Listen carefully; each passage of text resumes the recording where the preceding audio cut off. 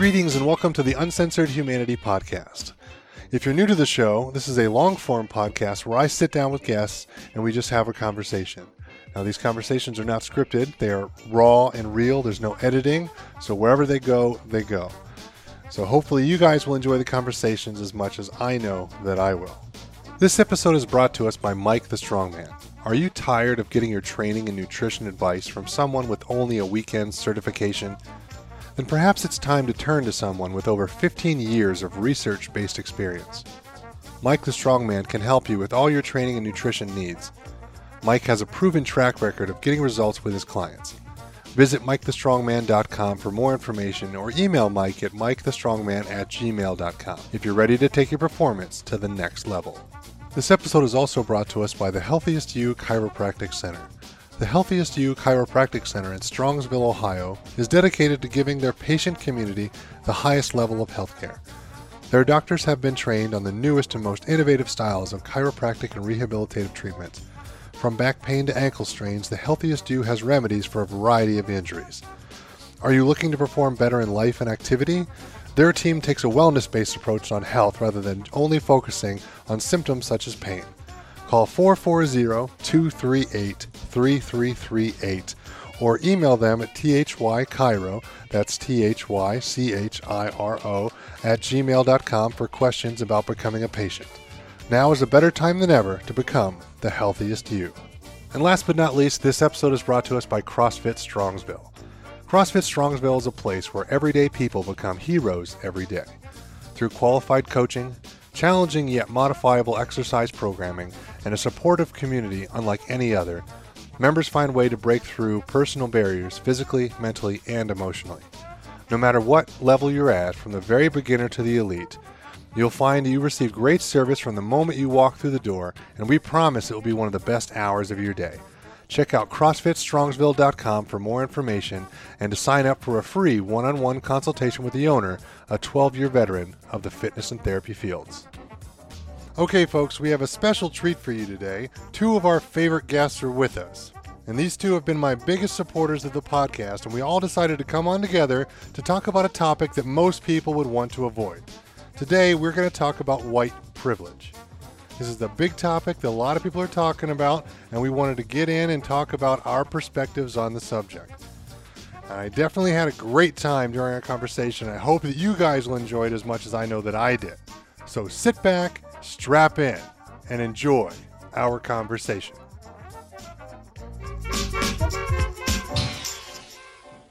Greetings and welcome to another episode of the Uncensored Humanity Podcast. I'm your host, Matt Hess, and today we have back with us two of our favorite guests, Mr. Andrew Hoffman. Andrew, how are we doing? Doing great, Matt. And Mr. Jake Bible. Jake, how are we doing? I'm wonderful. Good morning. Now, Andrew was on the podcast with episodes number 5, 9, and 24. So if you want to hear more from Andrew, go back to those. Yes. And Jake has been on the podcast for numbers 10, 14, and 23. So if you want more background on them, you can obviously go back to those. Now, Jake reached out to me not too long ago and said that there was something he wanted to cover on the podcast. And we've been trying to get the three of us together because Jake wanted to do a podcast with Andrew. And we just haven't been able to make it all work, and that's fine. Schedules happen. So we finally got together, and something that Jake wanted to talk about was something he's been thinking about writing for the paper, which is white privilege. Now, Jake, what brought you into that kind of idea? I hear people not talk about certain things, and that's one of the big ones. And it's something that bothers me. If somebody calls me privileged in any sense, it offends me a little bit, I guess. But I don't get offended on things normally. People don't talk about this ever. And then you say, oh, is there white privilege? They go, yes. They just instantly attack you. Yeah, it almost seems like they're trying to trump you and say, oh, you can't say this because you're white. Oh, my God. I did not just say I hate black people. I asked the question, is there white privilege? And give me your thoughts. I want people's opinions so that I have these opinions so I can write in the paper in the opinion section with my opinion and others' opinions combined. That's how it all started, and it just blew up from there. So exactly. I want to know more about people's thoughts. So... And Andrew, what are some of your thoughts on that? Obviously I'm here because I love doing the podcast and I love our conversations. I love Jake's podcast as well. I think that when I heard the idea of a little collaboration regarding the topic. I was excited for a couple reasons. One was to find out where you guys stand because, I know Matt pretty well. Jake, I've met a couple times. But, I think I might have a good idea where you guys stand, but I think it's always good to kind of get the nuances of what you guys think. And also, I think you might be, surprised to hear where I come out on this. Because I think, one thing you'll find out about me is I don't really tend to walk in a straight path necessarily when it comes to, my social politics.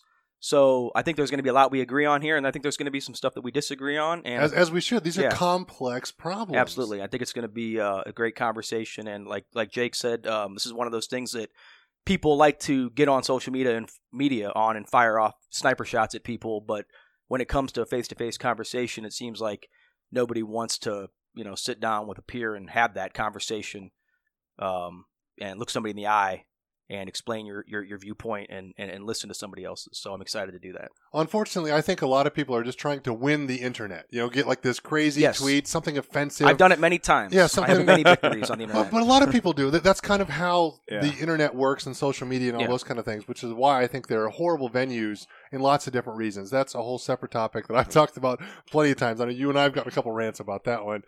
But these are just tough topics that a lot of people don't have their own opinions on. They have what they've maybe heard in the news or on social media or podcasts or whatever they listen to, and they just regurgitate that information. Instead of thinking about them themselves, they just spout these things off like they're truths. And they're not. Easy to do. They're just opinions. It's no different than people that get on Facebook and just post, meme after meme of, inspirational. Yeah, but a lot of that's also the confirmation bias. They're looking for things that they're already excited about. Like, I believe this, and they throw it out there. It's just basically like, here, let me regurgitate somebody else's idea so, I can tell people, hey, this is something that I think. And it's like, I don't know. I mean, I can find that stuff, in the card section at a store. If I'm following you on social media, I want to hear what you have to say. Yeah, I don't. Right. So anyway, and again, that's one of the reasons why we're here today. Now, to preface this, we're obviously not experts. This is just our opinion. All that kind of bullshit for the lawyers. We're close though. But we're right on the cusp. Right on the cusp. With that being said, I know they have the intellectual dark web and all this, that, and the other. I call myself a common folk. Would you call me in the one of the first podcasts? I like to call you blue collar proud, and I love that. How many people out there feel the same exact way, or people that might listen to this feel the same exact way? We're not celebrities, we're not Joe Rogan, all this and that, but like you guys are saying with winning the internet, the podcast that I heard with him and Jordan Haidt not too long ago, and I bought his book, he talks about that, where instead of people just trying to win arguments or win the internet or all this stuff, why don't we have a conversation? Yes. And that's what we've talked about many, many, many, many times. And that's all we're here to do. So we're three white guys sitting around in a corner or a circle getting ready to talk about white privilege. Who better to have a conversation about white privilege than a bunch of white people? Right, exactly. But the best thing about the Facebook and the social media and all that, that's why I threw that out there. And that's why I asked the question, your thoughts, white privilege, 3, 2, 1, go. Waiting. Nobody talks about it. Nobody jumped on there. It's the same one or two people that always get offended about everything and always got an opinion. Nobody gave me, I wanted some bias. The one good thing that I got was one of my teachers, the lady that runs the Medina Leadership that I'm in. Let's hold on for just a second. Let's backtrack a little bit. Sorry, we're getting excited here. Yeah, that's okay, because this is a good thing. That's why we're here. It's why we decided to record. Stick to the notes. Right. And this is why we're not just at a bar over a beer having a conversation. This is why we're sitting down and recording this for everyone else. So when you were thinking about writing this article for the paper, you sat down with people, whether it be at the bar, at work, in numerous different places. Yep. And like, what did you do and why did you do that? Okay. First thing I would say is, what is your thoughts on white privilege? Just to get quotes from people or see where their mindset is. Second thing I did was kind of looked up research myself, watched some videos on YouTube. I wanted opinions. Again, we talked about it before. I love people. I love listening to other people's opinions. I listen to talk radio all day long. It's all opinions. I write in the article, the opinion section. I read what people write back to me or other people. I want to know these things and then talk about it so other people know these things. Again, we've discussed this before. This is how we learn shit. Yes. Mm-hmm. Why are we not talking anymore? We just ignore it and just get all, That's not how this works. Exactly. We have to ask questions. We have to have discussions with each other. We just have to talk. So when you the people that responded to this question, or are these people that are like, have you already engaged these people priorly so they kind of know where you're coming from here? Because when you're saying, you know, people are instantly getting offended, I'm assuming it's because you've had these discussions or tried to have these discussions. Or it's in the past. same people that get offended about every little thing. Okay. Some Gotcha. are family and friends. Yeah. Again, my Facebook is family, friends, coworkers, anybody that's on there that can see my posts. It's a good mix of people from different cultures and parts all of the life and people that I'm else. friends with now from a leadership group, which is like they're professional leaders and stuff. They don't want to say things on social media, but that's why I put it on my Facebook. It's on Facebook because you're not afraid to get the Right. backlash. Now it can be deleted. That's fine. Now, real quickly, for people who haven't listened to like some of your previous episodes, what's the leadership, real quickly? I went through Medina Leadership, Emerging Leaders, a couple years ago, and it's just something for young professionals in Medina. Some people's work throw them kind of in that direction. Hey, you should go take this. It's good for your career. I found it online. When I first started at my job, they sent us to Pennsylvania for a leadership class. It was for all the managers or the group leaders for training. You know, they want people to be good leaders. They don't want just shitty managers, even though that still happens a lot at work. If you ask any of my coworkers, they would most likely agree. But the leadership thing got me, I'm excited about that. You know, you do the Strength Finders, do the Myers-Briggs test, you find out all these things about yourself. Stuff I didn't even really think about before that now I'm like, damn, that is me. Yeah, and a lot of people take a lot of these kind of classes, and they go around to, I know there's Leadership Ohio, and there's different places they go all over the state, and they go see, you know, like landmarks and things like that. And a lot of people who are trying to get into politics will take that, so they can start to network and do those kind of things. Right. So those kind of people are never normally going to give you their actual opinion because they're always playing the political bullshit. But that's why I'm the outlier, because I'm not trying to get into politics. Yeah. I've seen how they, again, I know it was just brought up the other day, a guy's yearbook from 19 whatever. I don't even care how long ago it was. He did some shit. Yeah. I don't care about that stuff. I don't need to dig 70 years into somebody's past because, you know, these career politicians are 90 when they're in there and find what little shitty thing did they do. I hate that. I don't want to do that because then guess what? They're going to try to ruin my life and everybody's life around me. Guess what I'm going to do? I'm going to be a man of the people, talk to the people, have discussions with people, get my voice out there, but not run politics. Yeah. I don't have to worry about it affecting my job. If I say something on my Facebook, it's my Facebook. If you don't like it, tell me. I'll take it down. I mean, the pompousness and like almost the audacity of these people to, you know, go back and, you know, dig stuff up from 40 years ago, or just like the people that dug through all of Kevin Hart's tweets to find something to get him to cancel off the Oscars. I mean, it's like just the audacity of the and the just blatant hypocrisy of these people to think that they are somehow so much that they are the bringer of light to the people, to expose these people like they have nothing dirty to hide. Oh, what's worse is that like, most of these people are worthless break. pieces of shit. Just give me a break. I honestly feel like if you've gone through somebody's past, you know, yearbooks or so, unless it's, you know, somebody who's killed somebody and you're trying to find out about their past, but like if you're trying to discredit people based on something they did 40 years ago, I mean, to put it politely, sincerely go fuck yourself. I mean, it's the lowest, scummiest thing I could possibly think. And we're talking about a Democratic governor, somebody that you know, had just more recently signed off on this or supported this. They want to call it this infanticide bill, but we're not going to get off on that tangent.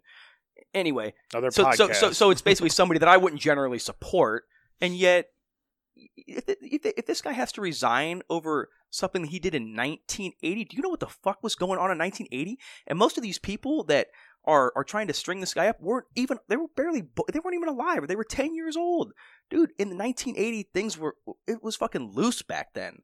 Like I remember, I went on Halloween. My neighbor dressed up as Steve Urkel, put shoe polish all over his face. He's probably 10 years old.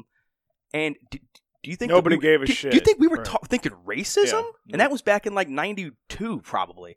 Nobody was thinking racism back then. And yet, God forbid if I ever run for president, which I most likely will, and it comes out that I trigger-treated with a kid who went as Steve Urkel, man, go fuck yourself. Please, sincerely. I mean, unfortunately, it's usually a lot of people who've never done anything in their own lives, and they want to bring down everybody else because they're fucking useless. Matt, but what's I don't worse have is, the words for them. What's worse is like they think they're actually doing a good thing.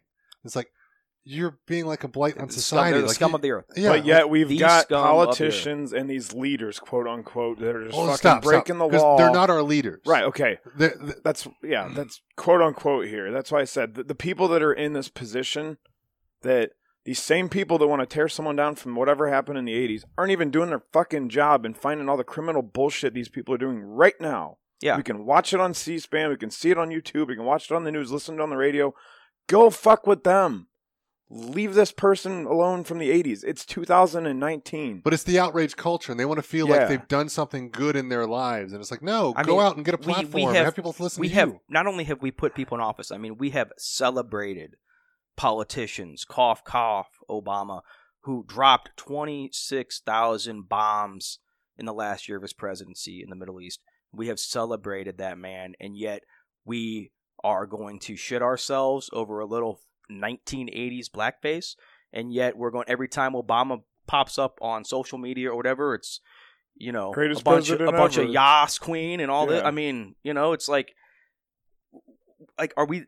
It's a joke, man. I don't know how to say it other than it's just a complete lack of it's a complete lack of self-awareness as a species to just be that willingly stupid. Yeah, but again, like these people think they're actually doing the right thing, which is the scary part. So it's like they're afraid to tackle things in the current because then they'll have to do accept research. They'll have to research. They'll have to debate. They'll have to. What's worse about that is they'd actually have to have their own fucking opinion. Exactly. Instead of just regurgitating shit like they always do about everything. It's like, people, think for yourselves. It's okay to, like, these are tough, controversial topics. It's okay to go against the norm, you know, on either side of the political genre here, right or left. It doesn't matter. You know, we're supposed to meet somewhere in the middle. That's the whole idea of politics. You know, I don't like to throw around the term fake news because both sides use it to discredit whatever they don't like. Well, it's not so much fake; it's just spun in a way. Reporting, yes, reporting. The way reporting, at least in my jaded mind, maybe at least the way I recall reporting, that is dead now. Now it's now every single piece, whether even if it's an Associated Press headline, has bias in it, and one side or the other just laps it up, depending on who it's condemning at the time. And it's if you're looking for actual reporting now, you're going to pretty much just have to read as much as you can and use your brain and come to your own conclusion, because that's the only way you're going to get any satisfactory answer. I mean, that's supposed to be the idea. Okay, take for example, this story about the kids in Washington with the Native American man. Okay, now I'm not to get into what happened, because it like I said, depending on what you want to believe, that's what you're going to believe happened. But like that story shifted 180 degrees so quickly that it just made an entire sect of people look absolutely ridiculous. And it's like in the exact same type of jump to conclusions reporting we could possibly be seeing here with this this case of this guy that got beat in Chicago, where now all of a sudden, things aren't matching up to the original story. And there comes a point, it's like, how do you believe anything? How do you feel? How do you get staunch feelings on any topic when you can read it and see your opinion affirmed and then discredited, in the same paragraph sometimes, or in two different comments, two different replies, one of total affirmation and one of total disregard? The only way to do it is to try to come up with your own conclusions. And unfortunately, I mean, most people are either too busy or too distracted. Well, people aren't that busy because they're wasting time on social media video games, watching Netflix. Yeah, I mean, and some people they're just aloof. It's just they have better things in their to do with their time than to get to the bottom of a story that ultimately doesn't concern them. And you can't hate people for that. But if that's who you want to be, I think I said in the last podcast, if that's the type of person you are, which is fine, then just kind of stay in that lane. Yeah, then you don't get to. It's like put not in your voting and opinion bitching somewhere else. about it. Like I told my mother, Yeah. if you're not voting, Mom, then start voting so you can start bitching about it. And guess what she does now? She's back on the voting and everything, Yeah. but she's pissed because she re-registered and she got all this shit for jury duty. So now she's really mad. Yeah. So That's the fun Yeah. part about it. Jury duty is a big responsibility, and this should not be taken lightly. just like all And of us. I got selected a couple of years ago, and I was excited. Yeah. Because like this is my duty to society. You're I'm American. I am more than happy to Yeah. sit down and take it seriously and really do my job. But as that a ties juror. right into the politicians and stuff too. Isn't it jury duty? Do your thing and just go home and go on with your life. Yeah. Go get into your position that you were elected to. Do your job and get the hell out. I always Don't thought jury stand there duty for was- 30 years. Yeah, I always thought jury duty was always something I've looked forward to. It's a Yeah, responsibility. I got out of work for one. Yeah, I mean, I've been summoned a few times, but I've never Yeah. been I selected. didn't I get guess. selected, Yeah. So, And but that's I've always what- wanted to be. That's what happened to me is I got the notice that I was on call and I had to call in to see Yeah. if I had to Yeah. go in because Yep. I live in a small community, so Mhm. there's usually not a court case. They didn't take it to trial. Exactly. So, So, I called in. I didn't have to report, so I just went to work. Yep. And a couple months later, I actually got another notice in the mail, and I told my boss, "Hey, I got selected for jury duty." He's like, "Dude, you just were on that a couple of months ago. Yeah. You don't have to go." So I called in and told them, but I shouldn't have because I didn't have to take off of work. I wanted to go in, so I should have. Because I called in and told them, "Hey, I was selected a few months ago. It's no big deal." Like, "Oh, well, we'll take you off the list. It's no Right. problem." Like, "Well, I don't want you to." "No, we will because you got selected before. Don't worry." I'm like, "Shit, I shouldn't have said anything. Yeah. It was my fault." Like, damn it, I wanted to go. But this all boils back to the same kind of problem: is no one wants to have these conversations. Right. So what are some of the things that you had found out from people when you asked them, "Hey, tell me about white privilege," and go? Well, Yeah. some of the quotes that I do have wrote down, which is one that I've heard this multiple times, family, friends, or coworkers. When I hear it at work, I just kind of like look at them, smile, and like, that's interesting. Well, you have They to be don't careful know- at work because some of them are just right? going to It's at work shoot the for shit. one. They're going to try to offend you, and it's okay. It's at work for one, but when they walk up to you and go, "Yes, there is white privilege," and then they say, "So and so in the office or whatever, he's one of those. I grew up poor. I didn't have much. I had to work for everything else. I'm not privileged at all." People, and you can't take his side of the story on that. Maybe he has had to work for everything. Maybe he had a single mother. Whatever. You had to do everything for. You had to watch your kid brother and babysit him when your parents were out. Like all this shit that you were not privileged on that maybe 2-parent households had or whatever the stats are. The word privilege really pisses people off when you throw it at them. Yeah, can we? If there's no racism involved in that person, why are you throwing white privilege at him as a whole just because of that, what do you say, call-out culture and that group bias bullshit? Yeah, Why do we have to throw that at people? I get there might be little things, but don't select every single person you see that might be white and say, "Here you go, you racist son well, of a bitch." let me ask you this though, because I'm curious, and I'm glad that you actually got to that in the first comment. Well, that was my last one because it's my favorite, but okay. I hate when people say that Well, shit. let me, if I wouldn't mind, I want to hear your guys' thoughts. Like, what is your thought, Matt? I guess on that, that idea that white privilege doesn't exist because don't tell that to a white person who grew up with a single mom in a trailer, with no money on food stamps. What's your thought about that? So we're just going to go into the whole my thought on white privilege Well, I in mean, general. It's like I'm we're just going to thinking, jump in there. doesn't it? I think it makes sense to do it up front as opposed to talking about everybody else's and then getting into our own. I mean, just some quotes, the short ones. Check your privilege. Plain out, you're white, you must be privileged. Black people can't be racist because, racism is in a position of power, being white people, because there's no black people in power, they're president or anything, like last couple years.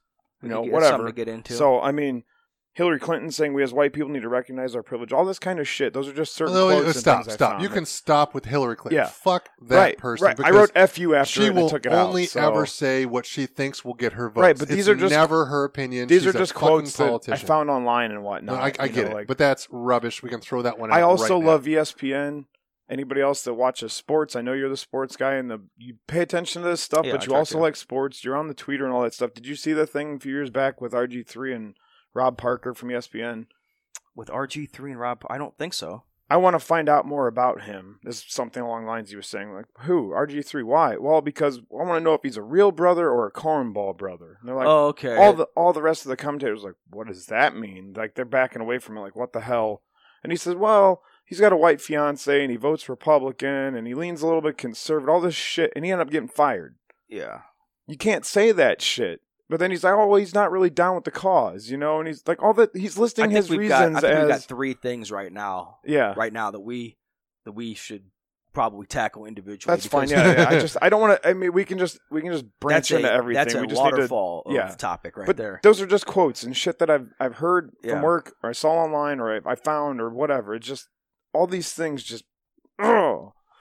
So it gets you mad. So to answer your question first, Andy, is that you ask me what my thoughts are on this whole white privilege thing, or specifically that person's comment about somebody who grew up in poverty.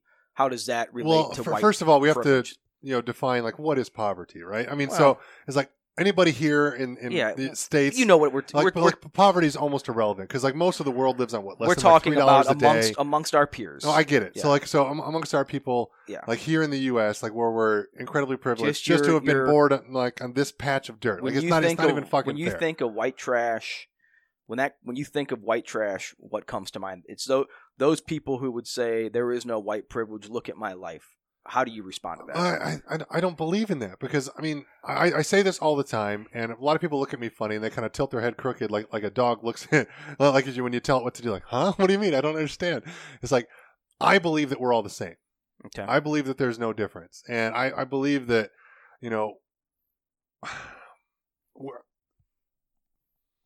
I've said this to friends, and they always look at me funny. It's like, we're all more the same than we are different.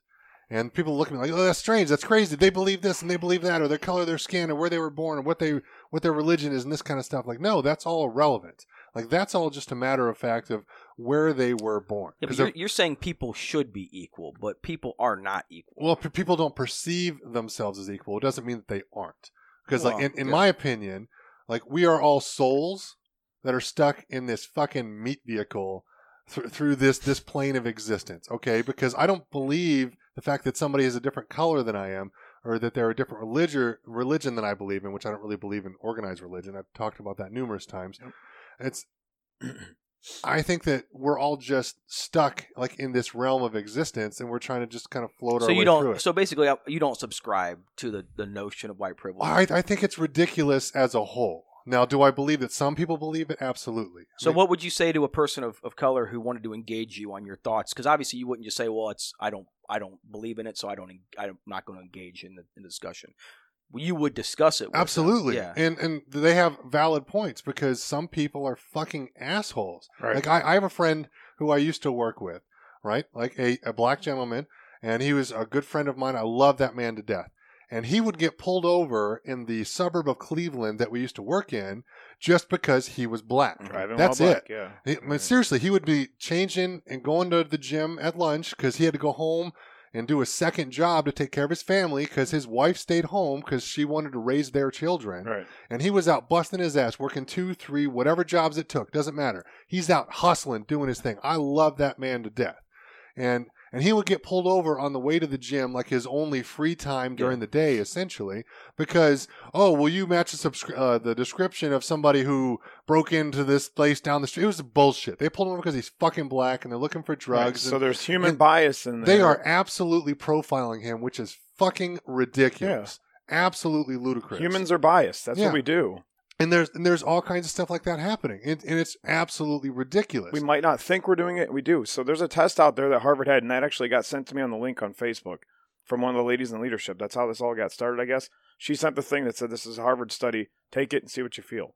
And it said I was moderately leaning towards white people because I took longer to click the black people when I was connecting it with a good word or something like that. You have to take the test. It's on the link on Facebook. If you want, I can send it to you guys. So it's actually good if you've never done it.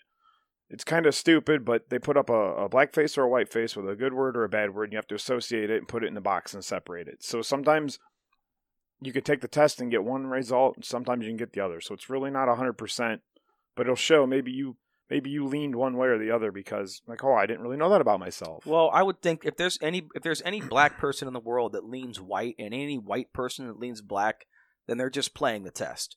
Because everybody's going to about it relate to the type what do you know? To who they who they exist as. Yeah.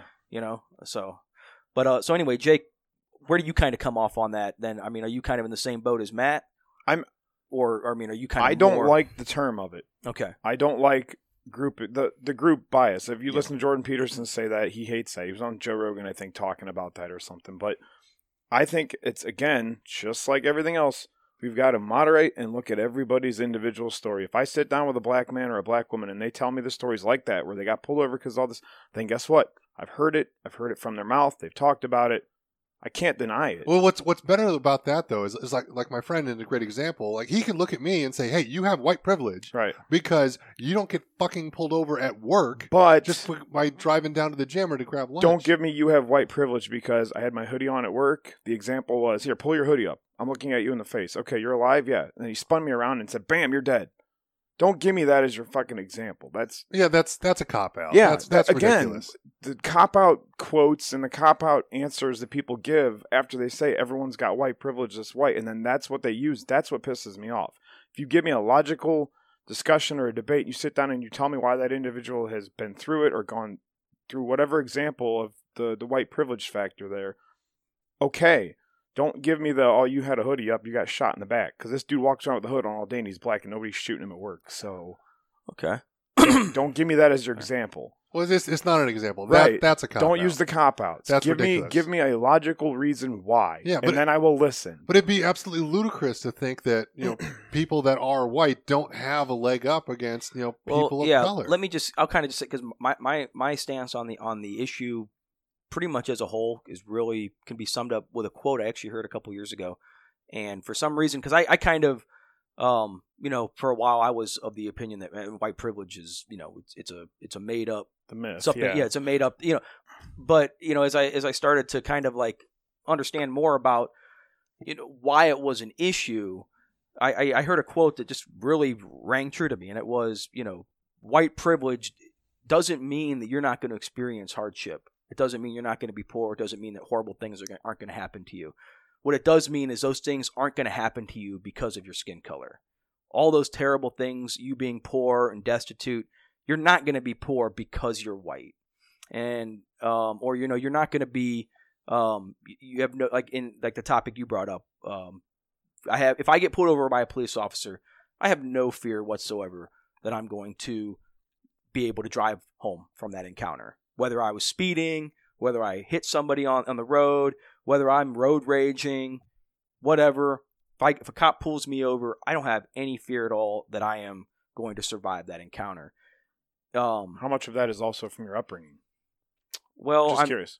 I've listened to some of these black guys that are conservative say, my father told me if that happens, hand 10, hand 2. Yeah, of course. Be polite and respectful. Yeah. That's how I was raised, and I'm white. Yeah, holy shit. I've been respectful when I've been pulled over. I've been very disrespectful when pulled over in the past when I was younger. But I think to say that white privilege doesn't exist or it's made up the way I used to think, I think that is a cop out. I think that's refusing to engage in a real tough topic. Now, when you want to get into, well, how do we get rid of white privilege, or how do we overcome it? Well, we can have all the talks and YouTube videos and podcasts in the world we want on that. We can elect whoever we want. That hole is dug. We're already in it. There is until civilization is torn down and rebuilt, there's not going to be any overcoming the racial separation. I don't know if I agree with that, because I think people can change, but people have to choose to change for themselves for the right reasons. They're not going to do it because they're guilted by somebody who says something on fucking social media. It's if you can see where we're going right now, we're at a part right now where we're the most technologically advanced we've ever been, and yet we are separating. Yeah. We're going away from each other instead of coming together. So as technology and our everything, a lot of times people think, well, all this progress is going to lead to unity. Well, it only leads to unity in a struggle. The progressive promise is a lie. Progressive policy is a lie. None of this stuff is going to bring us together. You can see what's happening right now. I mean, we are, and I don't care that a Republican is in the White House. We live in a progressive society. I mean, and a lot of everything's great now. And a lot of it, I think a lot of it is it has been beneficial. I think that there are, there are excellent government programs out there for people that need them. There are a lot of waste, but there are some good ones. There's been strides made as far as, gay marriage, which, even though, of course, as you guys probably know, I'm been a lifelong Christian, but still I feel like when you're talking about gay marriage, I'm 100% for it. I don't think any human should be denied the right of any other human Of based course on a not. man-made law. So I think that in some places, progressive policy has advanced us, but also, I mean, it also brings with it a lot of absolute lunacy and when they want to talk about Christians rejecting science, I mean, Christians are looking like freaking Stephen Hawking compared to some of these liberals and what they're trying to, these progressive, new progressive minds and what they're trying to do with science, with established science. I mean, it's ridiculous. So I think that the promise of this progressive utopia is an absolute lie. When you do everything in the name of progress, it's not always good. When you do it in the name of common sense, it's usually good. Yeah, I mean, we are progressing. There's no doubt about it. We are progressing towards, not common sense. Yeah, turning this place into a glass parking lot, basically. Yeah. Well, you kind of skipped over the quote. So what quote were you talking about? Oh no, I said the quote. It was, that white privilege doesn't mean that you're not going to suffer. It means that when you do suffer, it's not going to be because of your skin color. Okay, I got you. So, and that's like the word privilege itself. I mean, again, I was spending hours doing the research and looking up white and black people on white privilege. I was listening to different examples from everybody, different quotes from people. I found Charlemagne the God. His book is called Black Privilege, but he also writes about how privilege is a set of advantages granted to a certain community, but it also means an honor to be, and he takes pride in that. Why can't I do that as a white man? Oh, because now they're turning everything to where everyone should be afraid of the white man. So then if I do that, just like Morgan Freeman said, he doesn't want Black History Month. He doesn't want White History Month. Do you want that? I don't. No, it's ludicrous. Like, why can't we just all be people? And he said, "You're an American. I'm an American. I know you as this name, and you know me as this name." I think that's easy. Like, if you look at like the history and why there is a racial divide, I think white people don't want Black History Month because they're like, hey, let's all we want to be together. But guess what? That's like being the abusive husband. And then after you beat the shit out of your wife, going over to her and trying to make up with her, and then getting mad when she doesn't want to make up. Yeah. You know what I'm saying? So I can understand where black people want their own TV channels in History Month because it's like, you just got done beating the shit out of me. I'm going to do my own thing. Yeah, but it was 200 years ago. Well, yeah. Not really, because I know I get that. 200 years in the scheme of humanity is a shaving of grass. But it's nothing. Yeah. Because what was the 60s weren't that long ago. Yeah, but so, the abolition of slavery. When you look at the history of humanity, slavery and right now is going to be like, it's going to be no separation when you look at the scope of humanity when we're all set. Slavery was abolished here in America, in the United States, in 1865. Yeah. That was 154 years ago. Right, but there was still shit going on until the 60s. That's like two of my grandmas. That's it. Like, that's nothing. And this is ludicrous. But look at the jump we've made from the 60s till now. Again, like we said before, it's a great time to be alive in this country, and people are making it like it's the worst time to be alive in this country. I don't understand that. Well, I mean, I think it depends on... You're not getting segregated to this water fountain or that water fountain or that part of the bus or this part of the bus or whatever. You can't come to this person's restaurant, all this shit. People are making it like it's worse now. Well, let's talk about that. And I hate that. There's a lot of circles that I run in. People talk about like the founding fathers. And we need to go back to 1776 and what they talked about. And all men are created equal and yada, yada, yada. We've learned a lot since then. Hold on. Like the real problem with that is the fact that we've got successful, wealthy white men who sat down and decided that only successful, wealthy white men have rights and privileges. Women don't, black people don't, Hispanics don't. Like nobody else does except for like white Anglo-Saxon males. Like no Native Americans, none of that stuff. Like so we finally kind of gotten away from some of that. Obviously, that was a good time in history because it's been the American experiment, we'll call it, is been probably the most successful in self-governing, and people in world history that I'm aware of. Maybe there's something else out there that I'm just not aware of, and that's fine, But what is it? It was 1920 when women could vote. We've evolved. Like humans do that. That wasn't all that long ago. That was 99 years ago. I mean, that's ludicrous when you think about it. Think about this, and I watched a YouTube video on this the other day, which just really kind of blew my mind thinking about it. But think about what we're going to be remembered as in 50 to 100 years. How this generation is going to be remembered, and you could think, okay, I think I feel like in the next 20 years we're going to hit a tipping point for better or for worse here. Where the world's going to go in one direction or another. So in 50 to 100 years, I think we're going to look back at this time period, probably in our lifetimes. The people who come after us, or our children or grandchildren, are going to look back at this generation as probably, the catalyst for that. But think about, what about 500 years? What about 700 or 1,000 years from now? think about how we're gonna this period of time is gonna be looked back on, and the things that we're discussing now are gonna seem so incredibly laughable. It's gonna be like trying to imagine cavemen trying to figure out how to start a fire. Watching us try to figure out how to live, how to exist with each other. It's gonna be absolutely laughable. So that's why I feel like, in a sense, wrapping yourself so much into the present, it's kind of a dangerous way to think, just because ultimately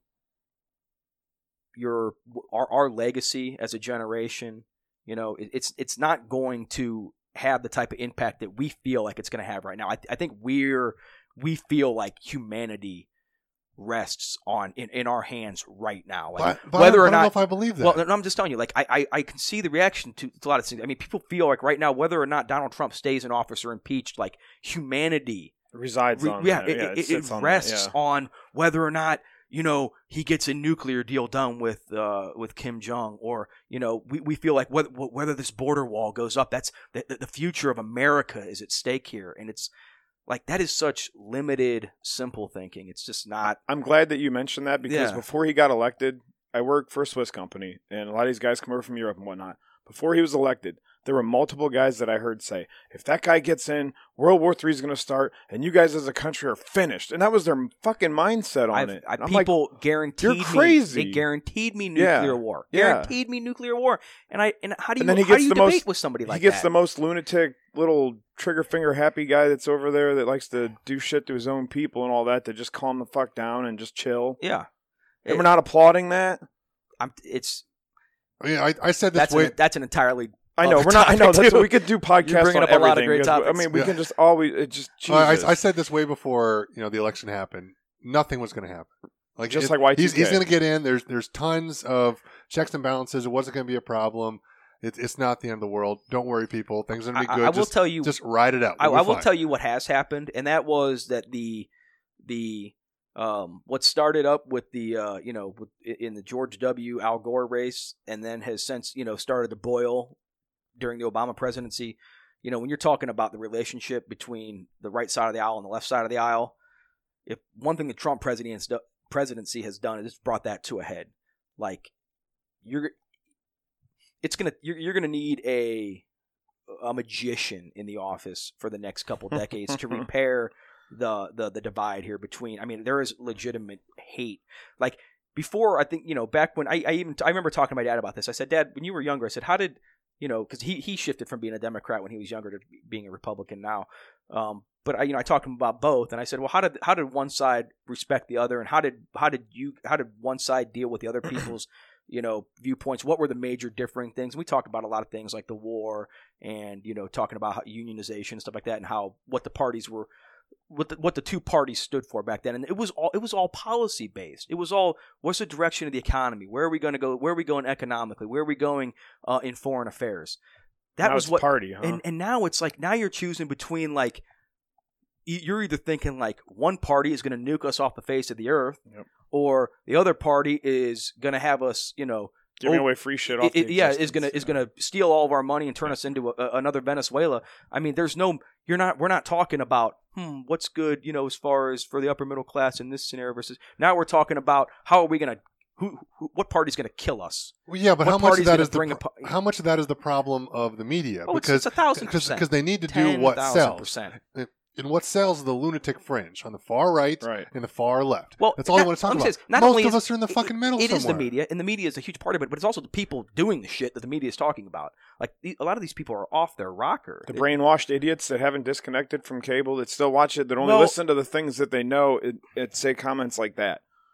Yeah. Don't give me your cop-out comments, because that's all you know. Do stuff like this. Yeah. Sit and talk with people so you learn other people's opinions and you get discussion from your peers in your world. Yeah, if you're going to come at me with a comment that I cannot debate, like if you're going to tell me that you're white, you're privileged. That or, we're going to be we're getting nuked in the next 2 years, I guarantee. Because Trump's president. Yeah, how do I debate that with you? Yeah.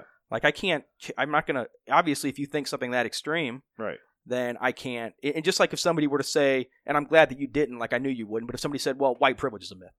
It's a myth. I'm not engaging. I would say, well, I can't debate with you. If you're going to come at me with something that closed-minded, not willing, then the discussion's over, I guess. Well, there wasn't a discussion to begin with. Yeah, we have nothing else to talk about. Yeah, but that's how we encounter that as humans, and we understand that because our brains are functioning just fine in my mind, and we're pretty intellectual to even have that common sense to know that. But some of these people are just so fucking far brainwashed. I know as somebody who's a Christian, I know that if somebody wants to talk to me about religion or it gets brought up, and I try to say something about Jesus, and they're like, "Well, do you eat shellfish? What about shellfish? What about?" Shut the fuck up and go away from me. And it's like if I'm trying to talk to you about Jesus and you're trying to bring up a Old Testament law that only applied to Jewish people like 4,000 years ago, like the discussion's over. Like you don't care what I have. Where Point Break's at. Though. Yeah, you know what I'm saying. Like if you want to engage, let's engage. Let's have a real talk. But if you're going to try to trap me in something like that, like come on, we can play that game all day long, I guess. No, this is true. Explain to me how this came from nothing, and then this is what discussions are so great for, which is why I write in the opinion section of the paper, and I've been doing it for so long because I love it. Yeah, you get everybody's view on it. You're not just stuck in your own fucking box. Get outside your box. I mean, the whole idea of talking to someone else is to obviously expand your own mindset. Now, you don't have to agree with what they said, but what you should do is take that and then go think about your own beliefs and see if it changes it at all. Right. Because if you're an intelligent human being and a relatively good person, it should start to change things a little bit. You should start to evolve as a human. That's the whole purpose of being on this planet, right? And as we talked about media brainwashing people, isn't that what college used to be for, what you just said, where it was supposed to take that set and throw it towards people so they learn shit from another side that they never experienced before? And then guess what? I mean, I don't know about that. I mean, I think the whole idea of college is to allow kids to grow up away from their parents. So it's a good but kind it's of something that's outside their box that they were raised with. Yeah, but they're supposed to be around different people and different cultures. That's how we learn. Experience different things. Like I said before in the podcast, go out in the world, live your life. Yeah, but now like kids go in and they come out brainwashed as super liberal, and it's like, whoa, hold on a second. You're supposed to be, learning different things and moving, not just being regurgitating stuff that your professor has taught you for the last, 4 years. What have been our routines over the last 60 years? Have to go to college, you have to get off of work, come home, watch TV, whatever. So then we're all leaning towards these certain routines and ruts that we're just staying in. I wonder why we're brainwashed. But that's dying because like that whole model was to feed the Industrial Revolution. And people aren't finding work now because everything's like all those kind of jobs, manufacturing jobs and everything else are getting shipped overseas because people will do it for less money. Maybe people are starting to wake up and it's a good thing now. Maybe not. But I again, like I said before, faith in humanity is my number one thing. Like that tattoo I talked about getting on my arm where I feel that people are good to begin with. We're going to trend towards the positive. Yes, but we can't we can't forget that some people are bad. Yeah. There's bad things. Humans are bad. Yes. Yeah. But what the scary thing is that we all have to think about is that because some people are bad, it means that all people can be bad. Yeah, and that's the one scary thing that most people want to forget about. They're like, no, we're all good and like my people or my religion or whatever. Like we would never do something like that. No, stop, because you will. Because if we look at history, you'll see good people doing bad things over and over and over again. I feel like more people, especially the ones that say certain shit like that, where it's the back you into a corner, that's just their cop-out saying or whatever, should be on sports teams, join the military, whatever, because then they might learn shit. Hey, that's my brother right there. I don't give a fuck what color his skin is. Yeah, but they're only going to learn things if they're open to it in the first place. And most people aren't open to other people's opinions. Us playing sports in high school, I mean, we play with black dudes on our team and stuff like that, but then that brothership is learned and all that. If you grew up in a family where some of the guys were, I'm not going to put any names out there, but they were, hardcore conservative. They're their dad's just, everybody's an N-word. I'm going to drop this, that, and the other. And they played on the football team like, Daddy's not so bad. Holy shit. I mean, he's just a person like me. What? Wow. This is crazy. Yeah. So that's why I like talking to people. Talking to my grandma who's in her 80s, almost 90. She's been through all this shit. Certain husbands that were just, black people are bad, don't come over to my house. A friend of theirs that my grandpa worked with picked up my aunt or my uncle or my father, whoever it was at the time, and my grandma thought nothing of it. My grandpa freaked out and told the guy off to the side, if you ever touch one of my children ever again, I will kill you. She tells me this stuff because we talk and sit and have discussions, and I learn shit because of that. people were like that at one time, people, and they still might be like that now. There are definitely still people like that. Yeah, but we got to learn this shit by talking to people to figure it out. So that this whole taboo not talking about things, how we started this, it's driving me crazy. I can't stand that. It bothers me so bad. Like, the three of us are open to sit and talk about this, or other people. That's why I stuck it out on Facebook. I was hoping for open responses and people that are ready to, Yeah, I mean, I would like to, and I don't know if it'd ever be possible, but I would love to be able to talk with somebody, even on this podcast, somebody who does have those opinions, somebody that, doesn't have to even have that doesn't have a white perspective on it. Even if they are, even if they tend to agree, it's still it's a white perspective, right. and unfortunately, and I'm not going to say that doesn't give us a right to we can obviously have a right to an opinion. We have a seat at the table with the discussion, but, I'm not going to say that it's going to have the same type of power, us talking about it, as somebody else who's living it is going to be able to talk about it. Which is why I created Citizens Together a few years ago in mind, thinking that we could make this a big thing, that I could get it out there and blow it up to where this could become real, that real people sit and talk with other real people, and we learn real shit. Yeah. That was the whole point behind it. I don't give a fuck what color your skin is, if you're a man, you're a woman, are you trans, not trans. I want to talk to those people so that I learn stuff from them. If you're someone that's doing that, then I want to hear your perspective, so it's not just, this is the only way I know of it. And, I mean, regardless of where we stand on whatever opinion or whatever issue or whatever debate, if we sit and talk with people, we can figure it out.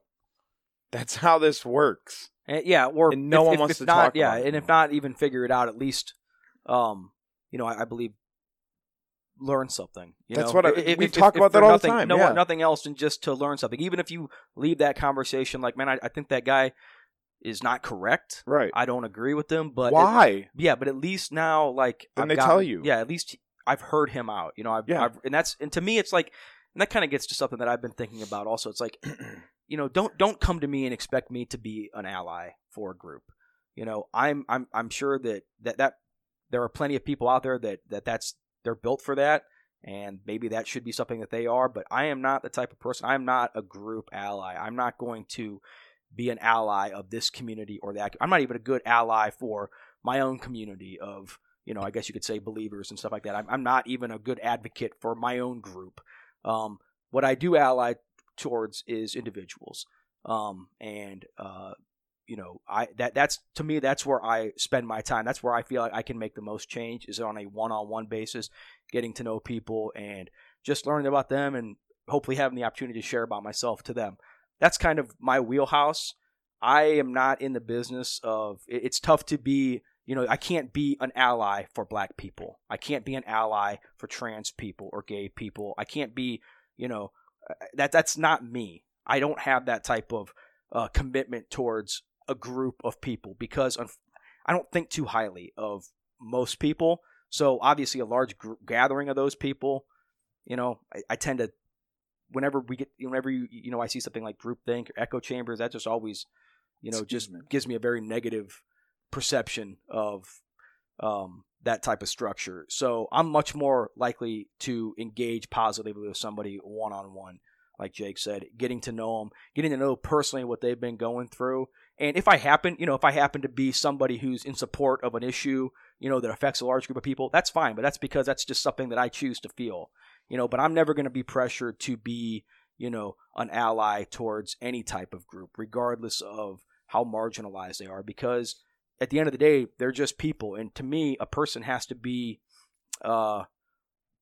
worthy of my respect. And I'm not saying that's right. I know that a lot of people would say, hey, everybody's worthy of respect regardless of this or that. And, I think maybe I'm just the type of person that's difficult for me. For me, it's a person has to, earn that respect. And, it doesn't take, you don't have to come off as, you don't have to hit me with some big mind blower to earn my respect. You just got to be a real person that wants to talk about real things, and it basically isn't fake.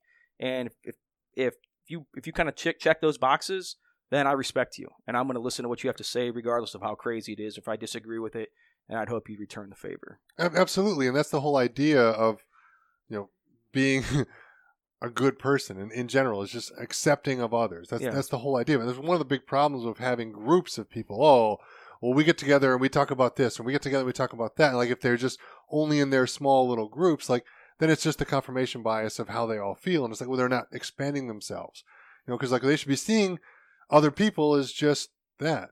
People. Are you a person they're that not always different. wants to change and grow and learn and become a better you? Or are you a person that's, nope, I'm stuck in my ways, go fuck yourself, I'm staying here? And somebody has the right to do that if they want to. Right, because But we if live that- in this country and we're allowed to. But if that's the case, then Right. you don't get to weigh in your Or opinion let on it, right, everybody exactly. else. I'm Let sorry. it be known before I even try to debate you or discuss you on Mhm. something. Just tell me, this is where I'm at. Yeah. I really aren't going to lean from Yeah. it. I don't like to be open-minded on things. Then I got it, man. I know you Yeah. now. I get your character on that. And it's like, Yeah. I have conversations with my dad, about stuff, and he'll be straight out, and he'll just say, he goes, and I'll challenge him on some things. He's like, bud, I'm set. My mind is set right now. I said, I'm 65 years old. right. He goes, what's in my brain right now? That's what's in there. That's how I feel about things. He goes, not to say that he doesn't still critically think. Obviously, he's a smart guy, but you're not going to be changing his Right. mind. He knows where he's at. Yeah, Yeah. for better or for worse. And I think eventually we're all going to get there someday. But I think the longer you can be pliable, kind of like I think eventually we're all going to be like hard clay. And I don't think I ballpark. agree with that. Well, Because I think the whole I idea will. I can feel myself. I can't speak for you guys. I can feel myself hardening to the world around me. So I'm trying to milk as much time that I still have, that my mind is still pliable. Like I think I brought up in the last podcast about something a person had told me that had changed the way I thought about, some things. And that really got me excited because it made me think like, well, I still have time left. Let's hang out more. We'll I change feel it, like make there- it more I feel like pliable. there's still I promise. time, but I think the whole idea of this whole human experience is to keep learning and growing and challenging yourself. I agree. That's yeah. the purpose of it. I love But if we talking. can't be honest of where we're at, like I can obviously say I agree with you. That's the goal, is to always stop growing. But I can say that reality, at least on me, it takes its toll, and it's difficult to, I feel like on the lawn sometimes it's burning out, and it's difficult. You got to just, if you're not intentionally watering, this is an awesome metaphor I'm doing here. If I'm not intentionally watering myself, then I know, for me, I'm gonna die out. You know what I'm saying? And by doing stuff like this, I mean, this stuff just. But I also think that's why it's also way. important to to maybe stay away from the TV and to stay away from social media and get more into Well, podcasts I- and talk radio and things like that, where you can actually challenge yourself a little bit. Now, granted, like you and I have talked about, Andrew, it's like there's lots of different times where you just get burnt out. Yeah. And you need a break. And I get that. That's fine. So take a minute, a couple of weeks, couple of months, whatever it takes for you. It doesn't matter. Some people, it's a couple of days. That's all they need. Just chill, relax, no big deal, and then we'll get back into it. But you should always be challenging yourselves. And one of the reasons why I love hanging out with my grandma so much. Like, she's in her 70s, but she's always talking about things she's learned and what she's listening to. And we have great conversations, and I love talking to her. And one of these days, I'm going to get her on the bloody podcast. She's a little bit worried about putting herself out there and recording something and sending it out. I mean, she doesn't understand the whole technology thing. She's thinking like radio. Yeah. Like, oh my goodness, it's going to be out there for everyone. Like, well, I mean, it's not like my podcast gets, Yeah. billions of downloads. Kind of nasty stuff you plan on talking about, it's, Grandma. it's not like that, but she's worried about it being like some sort of an official fashion or what have you. She just, Yeah. I think she'll eventually sit down. I just need to kind of wear her down a little bit. Yeah. But I love sitting down with her and like having a beer and just having great conversations, because she's got a wonderful outlook on life.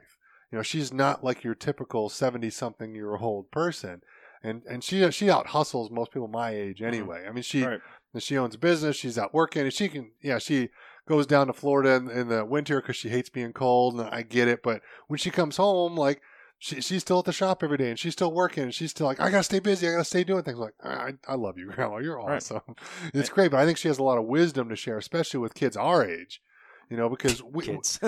we're kids. I'm sorry. I'm 39. Yeah, but I mean, we're still kids. I mean, I appreciate that, Matt. You weren't even like an adult until 18. You weren't really. Your grandma and my grandma's going to call us kids. No, we're kids. We're all kids. Right. It is what it is. Yeah. I call everybody kids. Dad right. gets crazy. I call them kids. But I was like, but you're not an adult until you're 18. But think how stupid you were at 18. I mean, I remember how dumb I was. And I remember how dumb I was at 25. Have you changed since 18? I've changed so much. Like most of us that have a brain in our head and like to learn stuff and better ourselves. Yeah. I mean, it's crazy. But if you don't think about it, like, you weren't starting to make good decisions in your life until you were 18. I'm still waiting for that. I'm excited. You're still waiting for that. Well, yeah. This sounds fun. When do we? It's good I'm a late stuff. bloomer. It's That's good why stuff, I promise. I used to live with my grandmother at one point. I was going through hard times financially and whatnot. I was just meeting Angela, my wife, and like we were just kind of getting into stuff and all that. I asked her if I could move in with her instead of bouncing around apartment to apartment. All this, my dad, he's no longer around to help her. You know, all the other family's gone. I can help her out. You know, there's certain things she can't do anymore. She couldn't drive at a certain point. All this, like, I was like, it's win-win. Me and Grandma both. I still paid her rent, all this, but listening to her stories and sitting there talking to her and having dinner with her, and like, there's a reason that the people came before us can teach us things because they've been through the shit, been through the experience, and that's them giving us their. Here you go. That's a big regret I have is I did have great relationships with all my grandparents, but I never did really take the time to like actually talk to them about their lives. You know, we always were talking about, you know, they were always wanting to talk about me and what was going on with me, or you know, me and my grandpa. You know, we love watching sports and stuff like that, so we talk sports all the time. But yeah, I just never, you know, touched on a couple things sometimes, but never really got into, you know, what it was like to you know, get married and raise a family back then, and what it was like going to school, and yeah, just kind of one of those things. If you're out there listening to this and your grandparents are still alive, please, you know, take an hour on a Sunday and go over there. Do not take it for granted. Yeah, just ask them. Say, you know, because I'm thinking like I would love to be able to talk to I hope my grandkids want to talk to me about my life, because I'm going to be looking to talk. I'll just be looking to talk to somebody who would want to listen, you know. So yeah, if you're out there and you're listening to this, give Grandma and Gramps a call. My wife's last grandparent, her grandmother just passed not too long ago, last year. Yeah. She used to live in Massachusetts, used to live in Pennsylvania. She never got to see her unless it was a special trip.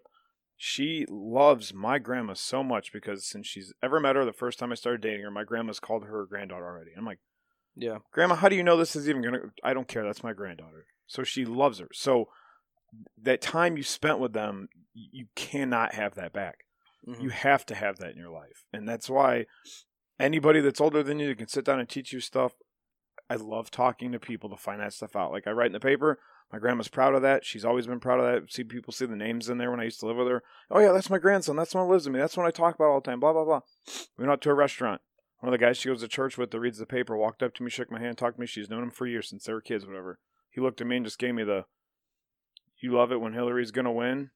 It's that stuck in your ways. He's never going to change. That's his view on it. That's how it is. And then I started to debate him a little bit, and he just turned around and walked away from me like, go fuck yourself. Well, that's unfortunately... that's how people are. Normally how the conversation goes. Again, it all comes back to the fact that they don't have their own opinion. They've not thought about it themselves. They've never challenged their own thinking.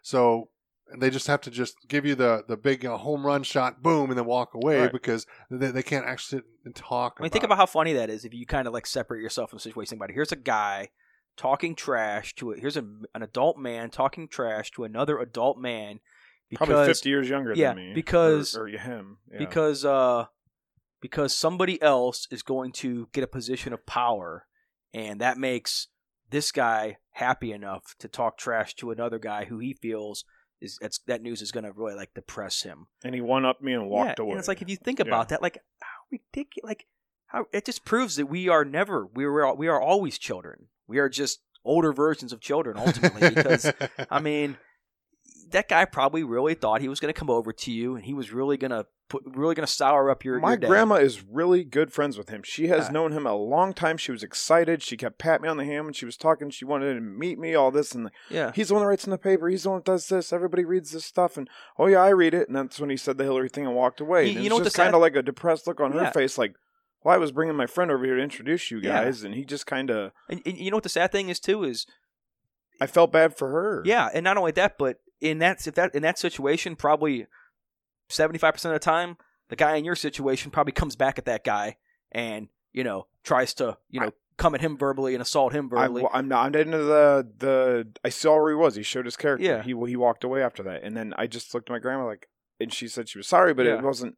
No, I mean, I don't want you to be sorry about that, though. That was him, not you. And it was like, Yep. People suck. It's just so funny to just, if you just think about the mindset that has to be, and people do it all. I mean, let's be honest. People that wear the MAGA hats around, you know, do I think that means you're a racist? Of course not, because I'm not retarded. No, but you know their character. But it does what it does tell you is that, okay, you know, people want to say it is one of these hot new terms. It's a dog whistle. If you got a MAGA hat on, it's a dog whistle. It's letting the world know I don't give a fuck unless you're, part of the mainstream. Some people also do it though, You know. because they welcome the conversation, Exactly. and that's why they're For me, waiting for I it. would love to go out in public with one, Yeah. even though I don't support what it means. Right. I would love to go out and just in public just so I could at least attract engagement. I didn't vote for the guy, but I Attract would do engagement. it just to attract the Yeah. engagement and see what I got. But I would want to videotape it or have somebody else videotaping it because I'm curious as to what would happen just in Medina Yeah. or Well, Worcester. it depends on where you go, though, because if you go Inner to city, I might get shot. Medina or Worcester, Well, you're people not gonna might get throw shit shot. at me. Depends on where you are. You heard probably- what you're Kanye West said. He said he wears it Yeah. because the main reason he wears it is because he's tired of people telling him that he's black and he shouldn't be wearing it. So it's like for him, he's wearing it just as a sign of it means something other than make America great again. And And say see, fuck you towards that's people one of the saying things- you're black, you better toe that Democratic line or you're out. Like That's one of like the thing things you that I said. found with the research, because if you look stuff up, and like I said, I found YouTube videos and certain things on news feeds or whatever. David Webb, who I've listened to for a long time, Mhm. he's a black conservative. Anybody that knows who he is, knows what he stands for, knows what he talks for, the Patriot stuff that he does, all the things. He was on with a phone call with Areva Martin, who's a black lady. now and who's this? Who's Reva Martin? I don't CNN commentator or Okay. something like that. I'm So not really she's sure. in like the news. Yeah, I didn't research. She was an actor before, a model. I'm not sure. I don't care that much. It was just the fact of the conversation that I saw where they were having a discussion about that, and she says, by virtue of being a white male, you have white privilege. And he was Reva, he was trying to stop her. He said, I hate to break it to you, but I'm black. And then she says, oh, my people gave me wrong information. He's like, no, how did you just come at me with white privilege when I'm a black man? You don't even know anything about me. How do people give you wrong information on my skin color? Yeah. What the hell is that? Yeah, like Look that's- me up, find out who I am, what I've done before you have a conversation with me. Don't just She come had out her and- she had her talking points She was set set. before the Yeah. conversation even started. And that's what he talked about. Yeah. And then they had him on Fox News explaining himself about that. And I saw that clip too. And he was saying, how do you just say you throw your people under the bus and then say that, like, I'm listening to... Like, what are the people supposed to say? Oh, by the way, this guy's black, so Right. don't say anything about white privilege. No. What's worse though is the people probably did some research and said, "Oh, they're conservative. They do this. They talk about this. Throw out the white privilege, and he won't be able to say anything." So this is a good it's a strategy. 2-minute clip. If anybody out there listening or you guys can find it and watch it, just type David Webb. It should be one of the first things that pops up. It's fucking hilarious because he catches her and she's like, oh, well, and then she's trying to apologize to him and say sorry. And he's like, no, you got caught. Yeah. You just Yeah, threw that no, at it's- me. Come on, yeah. Let's I'm a black keep dude. the train of thought going here Yeah. because But you know. but again though, it's not about that train of thought. It's about that trump card where she can throw it out there and be like, "Haha, he can't respond to this, so I've got him. So I'm going to be this great, smart intellectual. It's like and Jonathan- I'm gonna come across looking amazing, and he's going to be the white trash piece of shit. Yep. Because of his white privilege and all this kind of stuff. Yeah. And I got him. Ha ha ha. Yeah. Instead of again coming out with your own thoughts, your own opinions, having a debate. And guess what, people? Right. It's okay to walk away from that and not change your mind. It's okay to just Right. still believe what you believe and have somebody else believe what they believe. Right.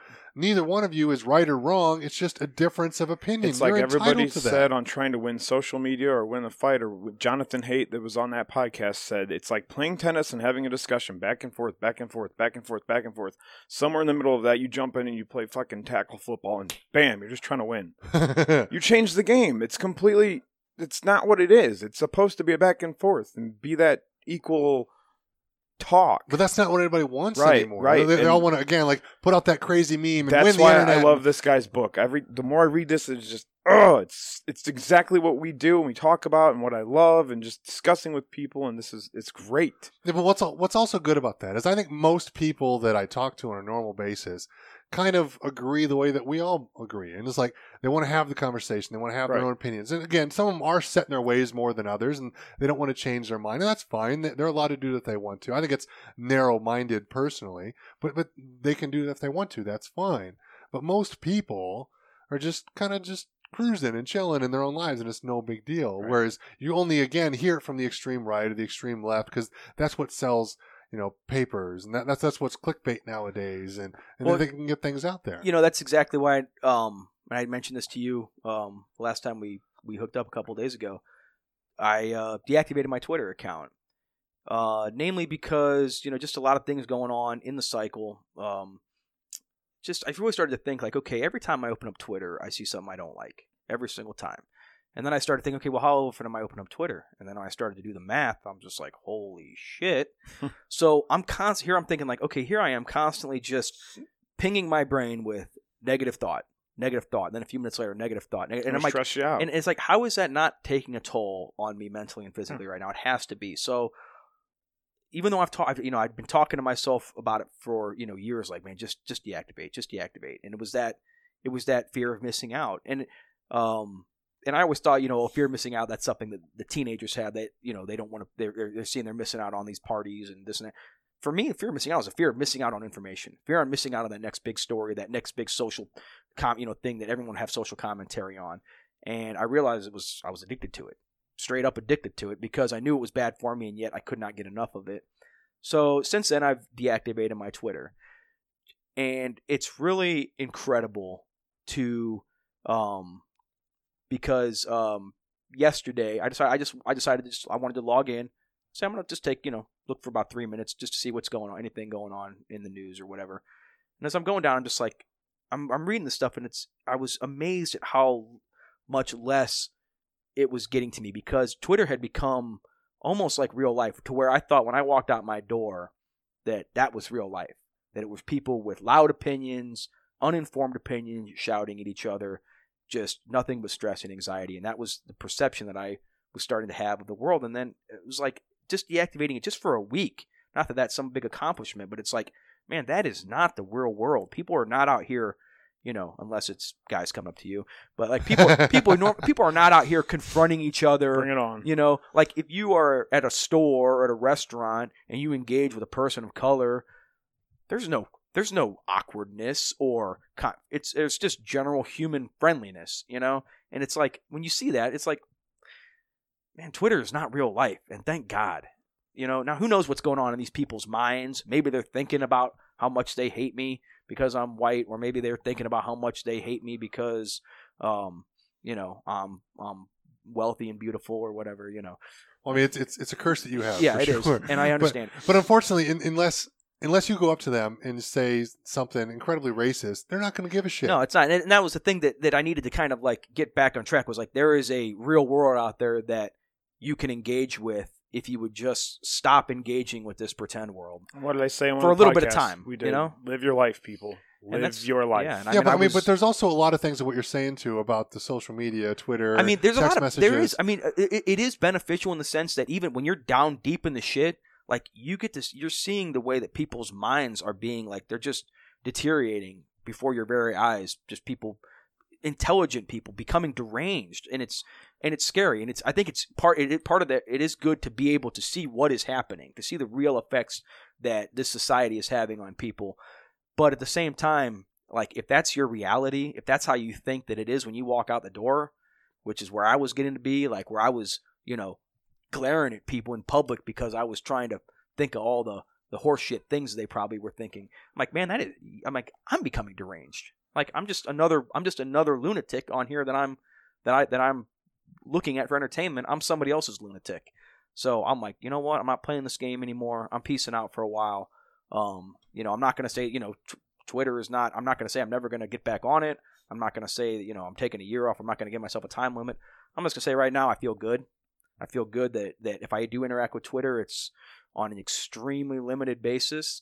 And, I'm not commenting on anything. That is something that I am not going to engage with anybody right now because of what we talked about. If I'm not going to be deep in the shit, I'm not going to engage and then run away. You know what I'm saying? So since I'm in a step back and live my life period, I'm not engaging with people on Twitter anymore. And is it fabulous. It is so nice not to be in not having to be in a social media debate, because for me, some of the most stressful things that I've ever done is trying to debate people via, a little comment, and then they make a little comment, then I make a little comment. It's like I don't know about you guys. I cannot express myself properly, through text. A lot of times I get too what the hell did you just say? When I tend to get passionate, I tend to get a little angry in my writing, and I tend to get a little insulting sometimes, and then I tend to get off topic. I'm not very good. I'm sure you're probably pretty good at it because you're writing editorials and stuff. To me, when I get passionate about something, I'm a newbie. I'm not great at writing about it. So going back and forth with somebody where they have a chance to misinterpret what I wrote, and then I have a chance to misinterpret what they wrote, extremely stressful and something that I've just kind of stopped doing. How long did it take you to discover that? Well, I'll tell you this, for Facebook, I stopped really participating in a couple years ago. Like I'll still like put, family pictures and stuff like that, and I what it was originally created for and supposed to help people do. And I namely stay on it because I operate my business social media page, which is we have a very large Facebook presence, so I need to keep up on that. Yeah. So, but basically what happened was Twitter came along, and the idea of being able to directly interact with people of stature, that to me was so enticing. Like, you mean I can write something to somebody who's famous, and they're going to see it, and there's a chance they could respond back. Like, that was awesome. And then what I realized was it was basically your follower count, or whether or not you had a verified account, that kind of decided whether or not your opinion was valid and whether your opinion got out there. And and I had seen so many things that were blatantly lies or reports that were later refuted that had 40, 50,000 retweets on it. And then when somebody would go back in and correct the story, like, well, we want to make a correction here about this story, and we were wrong about it. And then that tweet gets like 100 retweets. So it's like... It's moderation, just like everything else, man. You need it. And it got to the point where it was just like, this service is going to do a lot more harm than good. Well, I mean, the one thing we have to remember... That became apparent quickly. ...is that social media especially is addictive. And people don't want to talk about it. They never want to talk about it. It's like, you get those endorphin rushes when somebody replies to your things. You want to go back and respond, and then you guys start arguing back and forth, and you're trying to win, so you go more aggressive. Did you listen to that podcast, the last one, Rogan and Jonathan Haidt, where he talks about the book, The Coddling of the American Mind? Yes. The users, or the people that created social media, don't even allow their children on it because they know how they brought psychologists in and they brought other people in to help them get this going to make it addictive. So even Joe Rogan admitting on his thing, as an adult male, fully functioning brain, and then he said, that's sketchy or whatever and all that. So, right, yeah, like, we're adults. We should figure this out. I use Twitter for talking to the radio hosts that I call into or talking to, and then checking for Drafted. That's it. Yeah. That's when it's good instant news. Yeah. I mean, people think all you need to do that for. But if you can't, though, and you get sucked into it like that, guess what it's going to do? Start that addictive... Oh, yeah. I mean, people think the social media addiction, they're thinking, it's teenage girls who are addicted to posting their selfies. I'm like, nope, not here anyway. I mean, like, I'm a 39-year-old man, and I am, not too proud to admit that I'm fully addicted to Twitter. I mean, completely addicted to Twitter. But there's a lot of science behind it. Yeah, if you're participating in something that makes you upset and that is harming you, and you're sober and sane enough to realize it at the time, and you're still participating, you're addicted. And this conversation is why I love this so much, because this just ties in all other podcasts or anything that we've even talked about where podcasting is good news. You could be addicted to listening to podcasts. I think I am, but it's not a bad thing yet.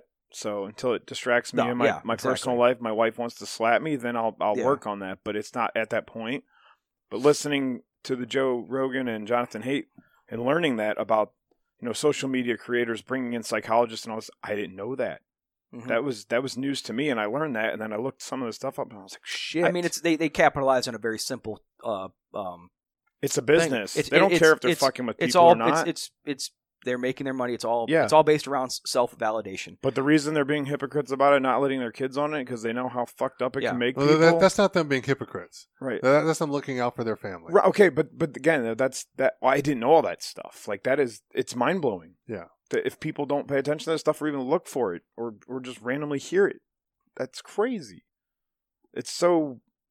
It's something that you would think of, like, okay, first of all, it's not something you come at thinking this is going to be addictive. If you're like a new parent, or if you're like new to the social media game, like, oh, I'm going to get a Facebook page, you're not thinking, the last thing in your mind is, this is something I need to be concerned with. This is something I need to watch myself on. You're just thinking, oh, I'm connecting and this and that. But yeah, like, it feeds on self-validation and self-affirmation of having your life commented on and appreciated by other people.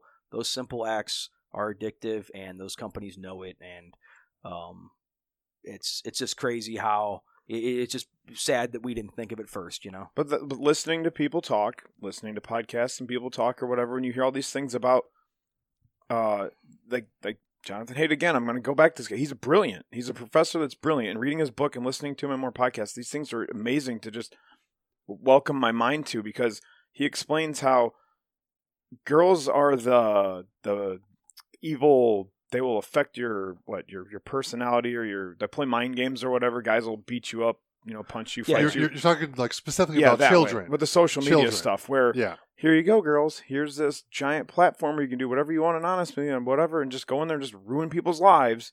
Boom. So he was talking about why not to give kids a phone, or give them a phone, but not let them on social media until they're at least 15 or 16. And you can't force parents to do that.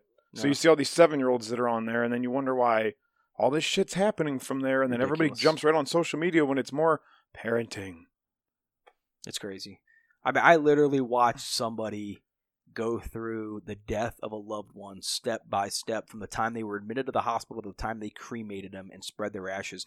This person lived it out on Facebook, and it's like, how am I supposed to grieve with you if you're literally texting while they're pulling the plug and you're making Facebook they probably posts. Don't even think about that. They don't. That. It's like you're not even living your life. You're not even in the moment right now. You're losing a loved one, and you're posting about it as it's happening. Or your child's being born and you've got a fucking phone up like this. Like, it's your fucking kid, dude. Put the phone down. Yeah, I mean, I know it might be something amazing to record. I'm not going to laugh at these people, because, like I said, in my mind, nobody is worse than myself when it comes to it. But you know it though. Yeah. You said that before in the other podcast where you just you can recognize it. You've experienced it. You know it. Yeah. Yep. Absolutely. So, what's up, Matt? Surprise, surprise! We've gotten off topic yet again. We're supposed to be talking about white privilege. we did a little bit. We covered white privilege pretty good. We jumped into privilege itself. Yeah, and that can be huge. Yeah, I mean, because there's only so much we obviously know what the stigma of white privilege is. I think what's more important to talk about is, not how to solve it, but how to approach the topic with somebody that would ever come and want to approach you with it. Because if you need to be prepared for that, you need to be prepared, especially somebody like yourself who likes to share their opinions publicly.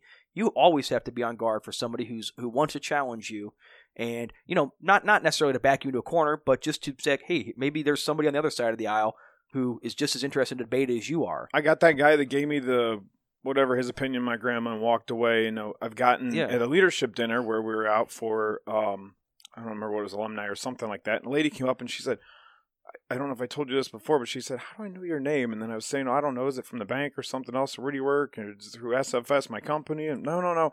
You're the one that writes in the paper. Yeah. And then she says, oh, my husband loves what you write. Mm-hmm. I don't agree with what you write all the time, but it's good. I like that you do that. So it's like, okay, that was nice and calm and civil and professional of you to be That's like how that, conversations are supposed to go. Dickhead, and then just leave. She disagrees, and she's allowed to. That's right. And she says, hey, I like that you're doing it. That's great. Mm-hmm. I don't agree with what you're saying. Yeah. But then she should be writing her own stuff then. Right. That's the whole idea of this. Right. And that's why the last article that I wrote, there was 2 ladies that wrote in, and one said, whoever's article so-and-so shouldn't write in this paper, stuff like that shouldn't even be in here. And then my response back to that was, bullshit, didn't say bullshit, but every article should be in this section of the paper. It's the opinion section of the paper. That's how we learn things. That's how we keep discussions. And on that, I congratulated the Post for keeping these discussions alive and going. It might only be once a month or whenever people can read them or write in or whatever, but thank you, because it's an open forum for that. It's funny that the people that are so supposedly anti-fascist are the first people to want somebody canceled for saying something they don't like. It's like,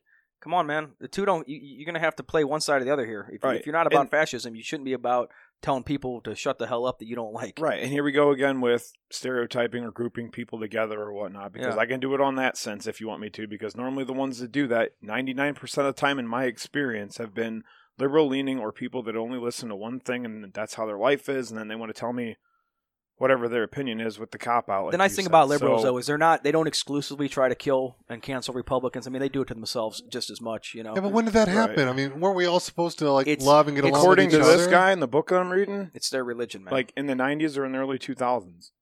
Legit. They have stats on this. He had charts and graphs and shit that I don't have. It's the one-upsmanship, that's just, like I said, it's the progressive religion right now. I mean, what cancel culture. Whatever happened to the old hippy-dippy stuff of let's all get along and love each other and accept everyone? No, man, it's bury your fucking enemies right now. Step on their throats and bury them. And I think that it's people want to win. I think more people than like, want and even to... though we like to converse, we need to have that same mindset that when it comes down to it, it is going to be, it could come down to type of like, boots on the ground, get ready to defeat your opponent in a debate, because, the time is coming to where, these conversations are, even though they seem, they're fun to do, the topics could lead to some dire consequence down the line where people are going to have to take a stand one way or the other. And I think, what do you mean? I mean, I just feel like the period of time, I think like in the future when you're talking about trying to apply for jobs or trying to get into universities or, trying to interact with society, you're going to be required to pass some sort of social test, in a sense, to where if you hold certain beliefs, you're not going to be welcome at certain places, companies. If you try to get a job at Google right now, if you're going to tell the person interviewing at Google that there are 2 genders, you're not getting a job at Google.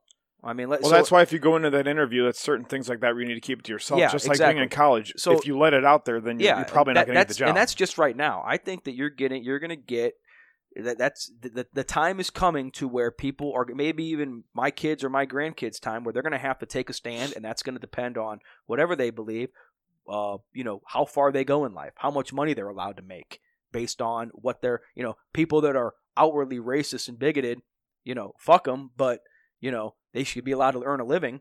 Those people, you're not going to be able to earn a living anymore if you have possibly conservative or Christian viewpoints. I mean, there's a... You've already seen conservatives be extra taxed. The Huffington Post, of all places, is doing a study right now on the value of Christian education. And that's like, to me, that's like me doing a study on the value of, post-game ice baths to LeBron James. Like, what do I have to do? What do I know about that type of stuff? And here you're going to have some, condescending person who already thinks that, what we believe is a joke, and they're going to be in charge of doing a study on the value of Christian education. And so, when you see stuff like that, it's like, where we're going. Where we're going. When we're the villain before the story's even written.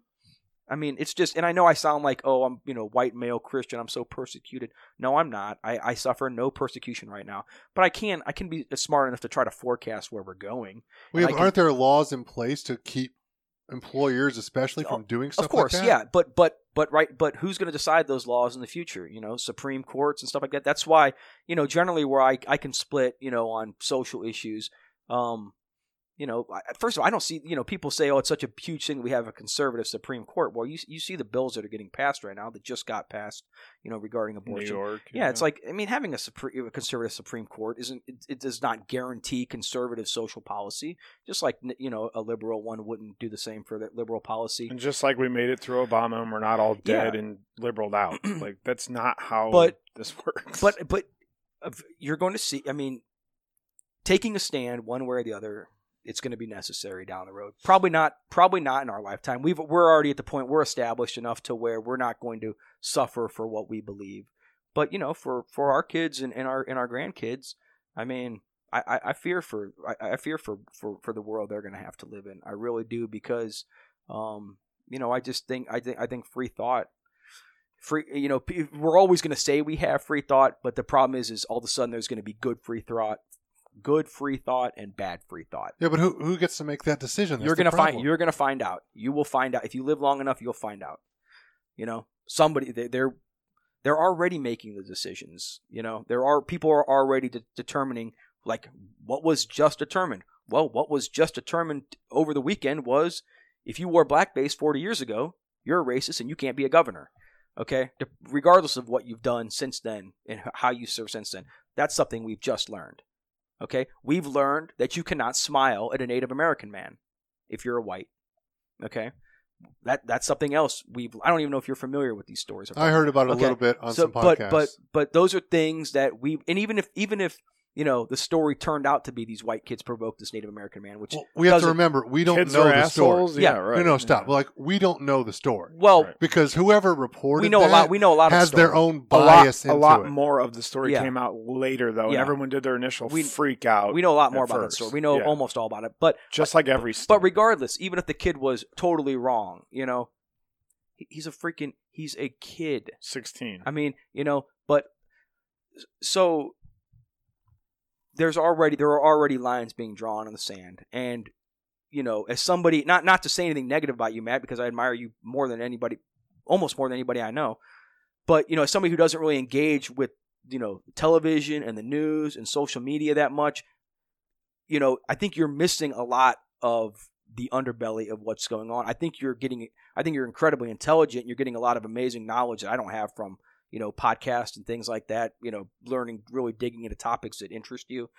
But I don't know if you're not in Twitter and you're not in deep in this social media stuff, I don't think you're seeing like how nasty it really is and how quickly you would be chewed up and spit out for saying some of the things he just is on said today. Facebook, though, and he sees it every once in a Dude, while. But I Facebook- mean, it's not like Twitter. Facebook is Yeah, but you have to understand, though, daycare. I haven't compared been to on Twitter. Facebook Right. in I know, months. I know. in- Facebook literally. is daycare compared to Twitter, man. Unless somebody tags your name on something or whatever, when you get back on, you're not going to see even it. So, even when yeah. that happens, I don't pay attention. Yeah. I have all those notifications Which turned off. I, in don't that care. sense, am still missing on Twitter because all I do that for is the sports and the commentators Yeah. and the people that I listen to because I don't want to fucking see all the other. I'm telling you right now, if anybody cared enough about what we had to say on there, which thankfully, unless you're a verified account with tens of thousands of followers, your opinion doesn't matter.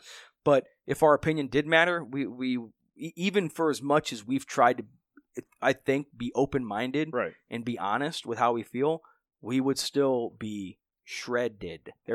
We would be shredded, and that's just how. Like, I follow That's how Baker it because I goes. love the Browns. I follow all Mhm. the sports guys that I talk to on the radio through Twitter or on Yeah. the radio. I follow LeBron because I like to see some of the bullshit that he puts up Yeah. sometimes Mhm. because some of it I'm like, did you think about that before you posted it or before you said it on your TV show, or are you just being fucking LeBron again? And I like to watch that because There's nobody like LeBron, man. no, but it helps me to write Yeah. this stuff. It helps me to have discussions with people. Like, some people don't even know what the hell I'm talking about. Like, you just got to look for it. You got to live your life again. There that is. Yeah. Again, you just got to experience stuff, but you've also got to put your feelers out there so that you know what you're getting. You got to reach every little thing at some point to have that mindset. If you want to live in your box, then you're going to be the guy that says, fucking go Hillary and fuck Trump and leave me alone. Like, I don't want to be that guy.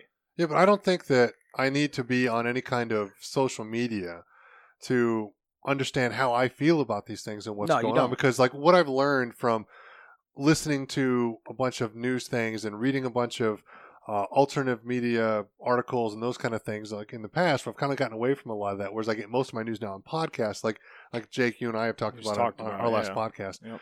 It's like I'm a very, very private person, and it took a lot of talking and thinking and courage on my own part to decide to have the podcast, because I knew I would have to reveal so much of myself if I wanted it to be authentic.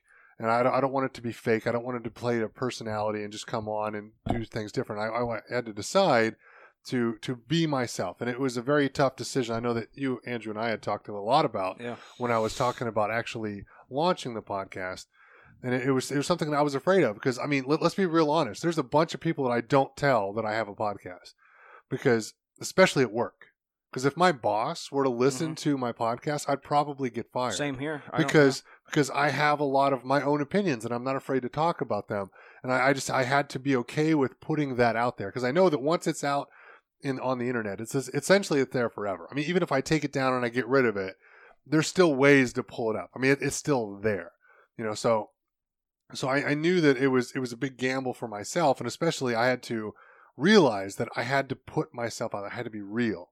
But I'm okay with that. But I don't think that I'm missing out on society by not reading some news story that I know is slanted in its own bias towards what people want to talk about. It's like it's not real news. No. You're not missing out. Twitter is not going to, one, like shape what you believe. Two, it's really not a place to go for knowledge. What it is going to do, though, what it is beneficial, it is a great litmus test to see how you think and what you already think, how those thoughts are, how they mesh with at least the rest of the world according to Twitter. Okay, at least to me, to you that might not be important. It might not be important how your beliefs are perceived by the public. For me, I don't know. Maybe it's some sort of subconscious need for validation or something, possibly. But I like to test where my thoughts, how they sync up with the common narrative, and more often than not, they're obviously against the grain. And to me, that's fine. I think the worst thing I could possibly wish on myself would be to be somebody who got on Twitter to have a million yes men agree with and worship everything I said on there. I'm sure that would be fun for a while, but after a while, it's a hollow existence. Exactly. It means nothing.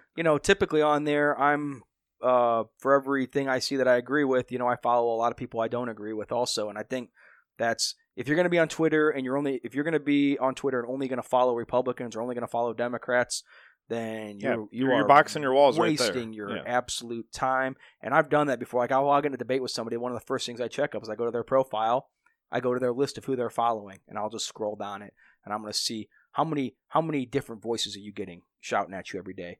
And most often it's 99 to 100% people that agree with everything they agree with, and it's like, well, once you're down, once you're in that chamber, there's no getting out. Yeah, it's all just the confirmation you bias. You are who you. Yeah, that's who you are apparently, and I'm a lot less likely to debate somebody like that. See, I don't know about you guys how you feel on this or not, but I feel like everything happens for a reason. In my life experience, in my 32 years on this earth, this is what I've felt. Every time I run into something, I'm like, oh yeah, well, okay. Like, I feel like I'm at a job where I can do this stuff. I can open myself up because I'm a machinist once by trade with my certificates and everything, all that. Like, but I'm also in another position now. If I get fired from my job for whatever reason because of a podcast, I can go find another job. I'm financially set because my wife's amazing. And she did things for us that just put us where not most people are.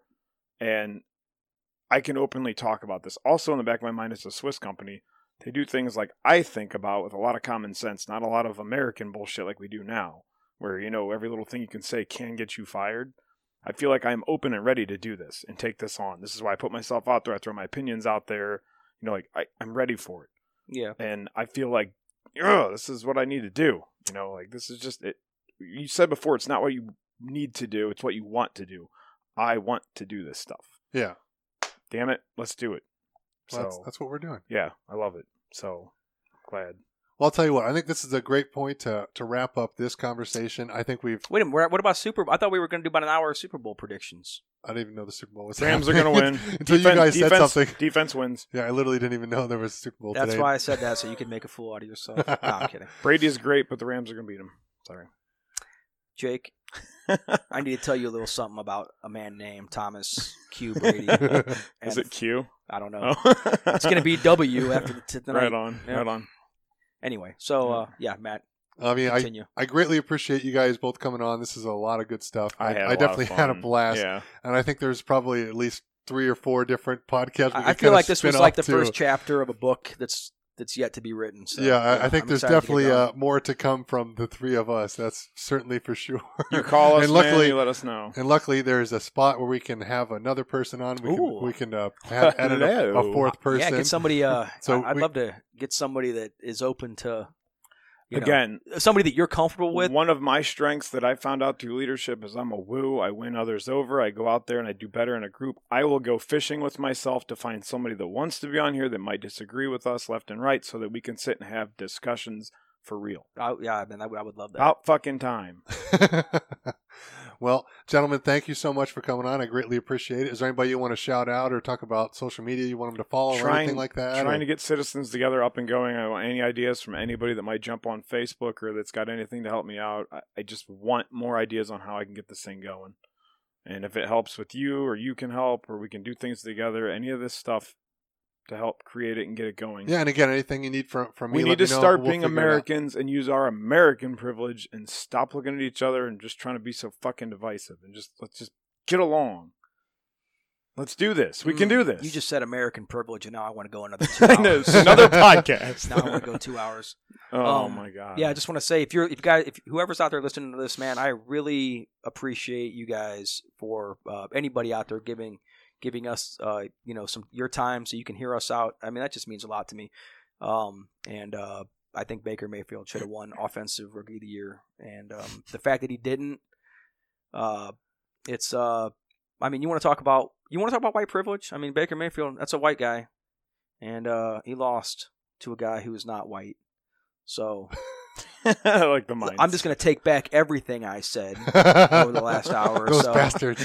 And I'm going to say, Bullshit. Baker, I'm riding with you, baby. All right? I'm your ally. I'm a Baker ally. I like it. Well, check out Andrew on Twitter now that he's not on there anymore, and he'll take good care of you. Yeah. All right. Well, we'll see you guys next time.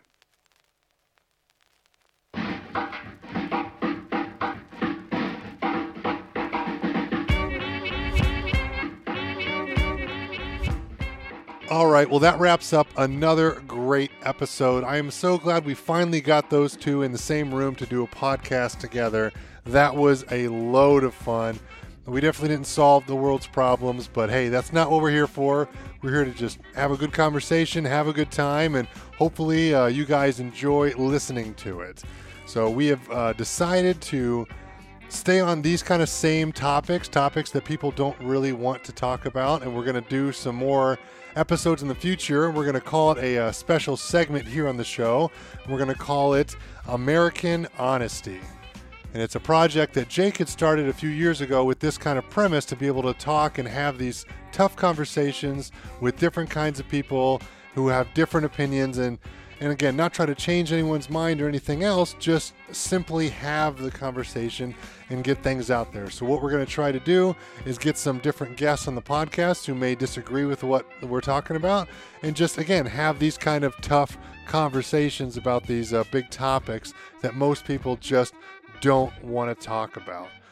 So as always, thank you so much for listening. It really means the world to me. But we please, I still need your help. Let's get this show out to some new people. So please go out there to Podbean, iTunes, and Stitcher. Leave the show some 5-star reviews. Let's share it around. Let's tell your friends. Let's get more and more people listening, because I mean, the more people we can get listening, the more fun we can probably have, and we'll all just enjoy these together, and hopefully we'll cover some new and fun topics as well. But that's all we have for today. So everyone, let's just go out there. Let's have some tough conversations. Let's have a good time. Let's not try to upset anybody. Let's no name calling, any of that kind of crazy stuff. Just simply see where other people stand and see what they believe, because you know what? It might challenge your beliefs and make you want to change the way you're thinking. It may not, but it just might. And we'll only ever know if we start to have these tough conversations. And we will see you guys next time on Uncensored Humanity.